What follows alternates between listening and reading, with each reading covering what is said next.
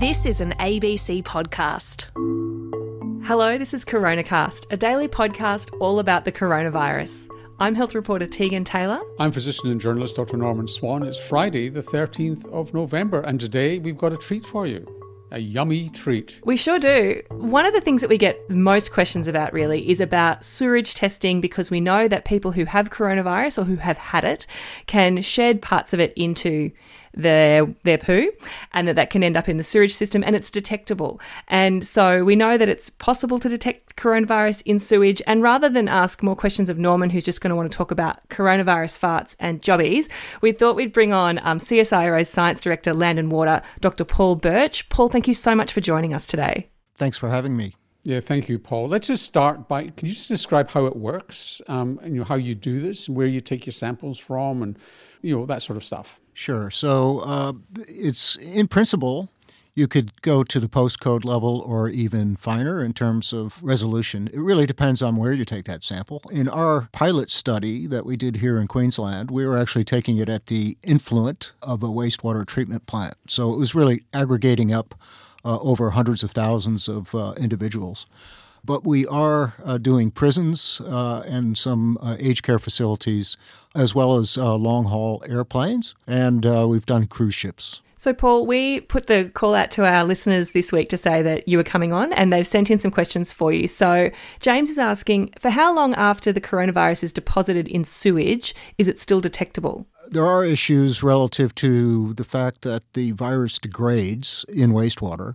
Wastewater is very, very rich in surfactants. Surfactants are the active ingredients in soap, and this particular virus is quite fragile in the presence of soap. So you can imagine that the degradation begins at the beginning of the journey all the way to the end of the pipe. So it does depend on how large your sewage distribution system is and that travel time. We've done a study looking at travel times and under various physicochemical conditions as well as temperature. And we believe that under the Australian context, in terms of our wastewater treatment systems, there would not be any issue with detecting the viral fragments in any of our systems. But there would be places in larger metropolitan areas and other places in the world where that could be a challenge. And so you would certainly have to take it further up pipe. So speaking of further up pipe, I mean, how is our sewage system designed? How would you go down to postcode? And are all sewage systems in Australia so designed that you could actually go down to postcode? It is a bit of a challenge. So you would have to go down a manhole currently and manipulate the system to be able to take a sample. There are areas, municipalities around the world that actually do this routinely and actually have sampling devices that are installed further up pipe to make it a bit easier to do.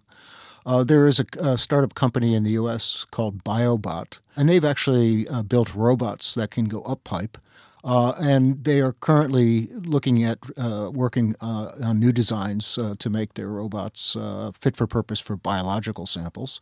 But you can imagine having these robots go up the pipe, sit and take a sample integrated over a certain time period, and then return samples. So what's the average time period that you measure your samples over? I mean, I've heard that you aggregate samples and it might be a week of sewage that you're averaging. No, typically we're doing a 24-hour integration. And so, most of the surveillance systems are around the world are typically doing 2 to 3 to 4 samples per week per treatment plant or wherever, if they're going up pipe. So the frequency does vary from different jurisdictions and different health departments, et cetera. Here in Queensland, we've been aggregating over 24 hours and doing that several days a week.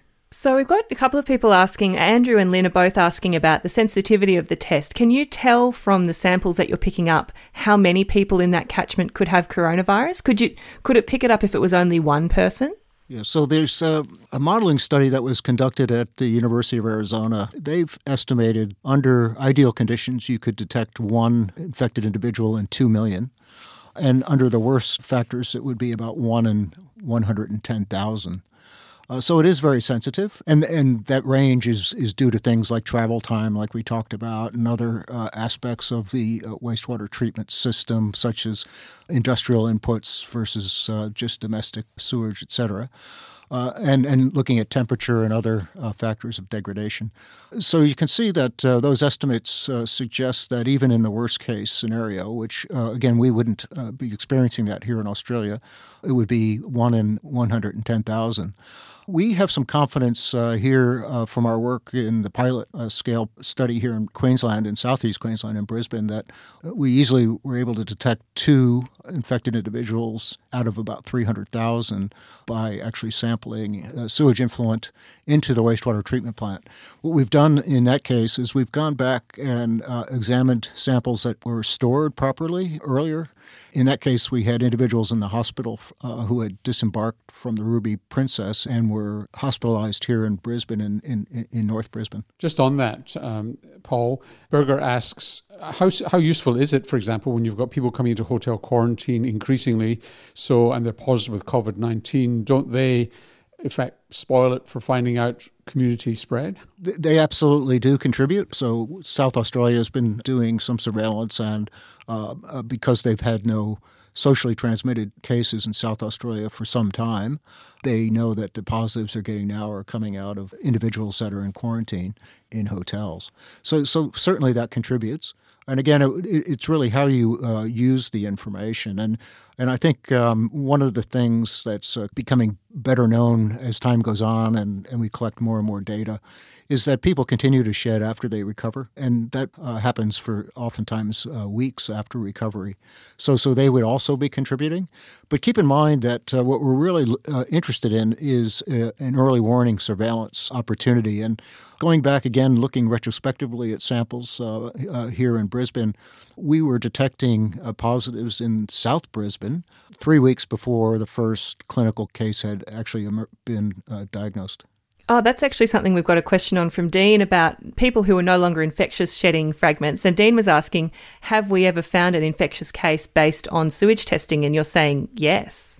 Yes, very much so. Look, there's some really good examples around the world of early warning detection and then a public health response that is appropriate that has really stopped the spread.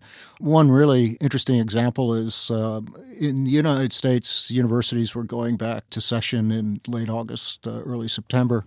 And University of Arizona had a program where they were actually measuring sewage coming out of dorms. They got a positive in one dorm that had 312 students.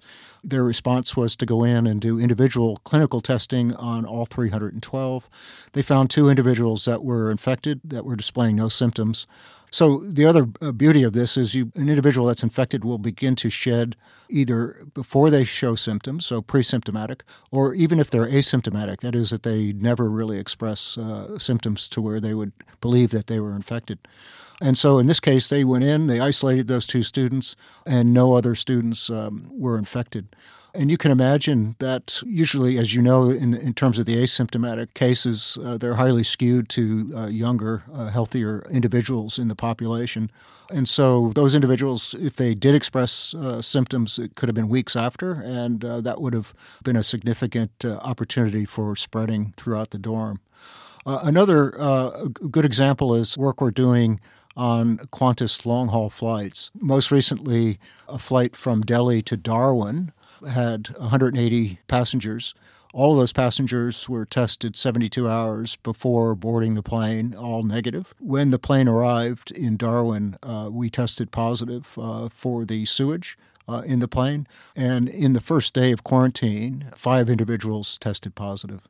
Gosh. And what's the false negative rate? In other words, if you're finding virus in the sewage, but it's just people who are shedding but not infectious. Here in Queensland, we had a positive in Arley Beach, for example, and the public health response was to set up pop-up testing centers, which people responded to quite well. We did not find any evidence of community infection, so the conclusion was it was either someone that was potentially passing through that had recovered, or potentially boats that were discharging into the sewage system. So we don't know for sure.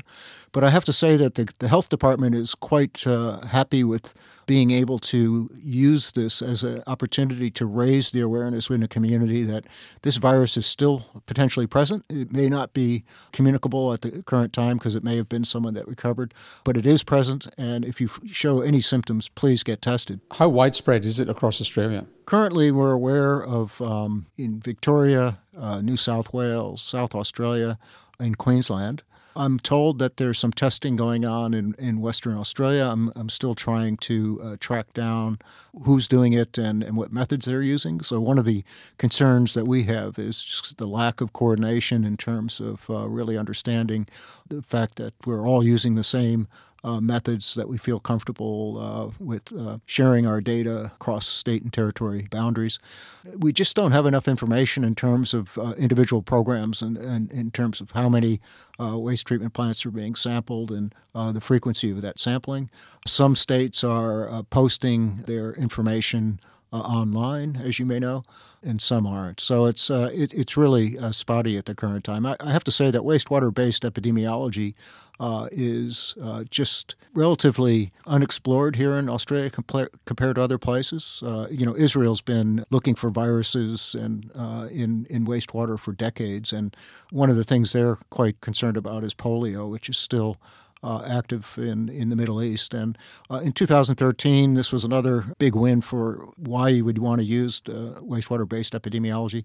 They got a positive detect for polio when they did not know there was any polio in the community, which then they had a public health response that was aggressive and making sure everybody was vaccinated and tested, and they were able to get that under control very quickly. It seems like such a powerful tool. And is it not national because it's a cost factor, or just because there hasn't sort of been that top-down approach to it? There's a whole variety of reasons, but yes, it has been bottom-up in terms of states recognizing that this is an important tool in the toolbox. It's one that, again, that early warning surveillance is unique, particularly from the standpoint of asymptomatic and pre-symptomatic individuals, and it's complementary, obviously, to individual testing. But if you're doing individual testing just randomly through a community, that's not going to be as effective as if you have this early warning surveillance and then you know where to concentrate your individual testing. Paul, that's been fascinating. Thank you very much indeed. Well, thank you for having me. That's Dr. Paul Birch, who's CSIRO Science Director, Land and Water. So now I don't need to do any more potty jokes. We've got the facts. Tegan? Thanks again, Paul. And thanks for listening, folks. We'll see you next week.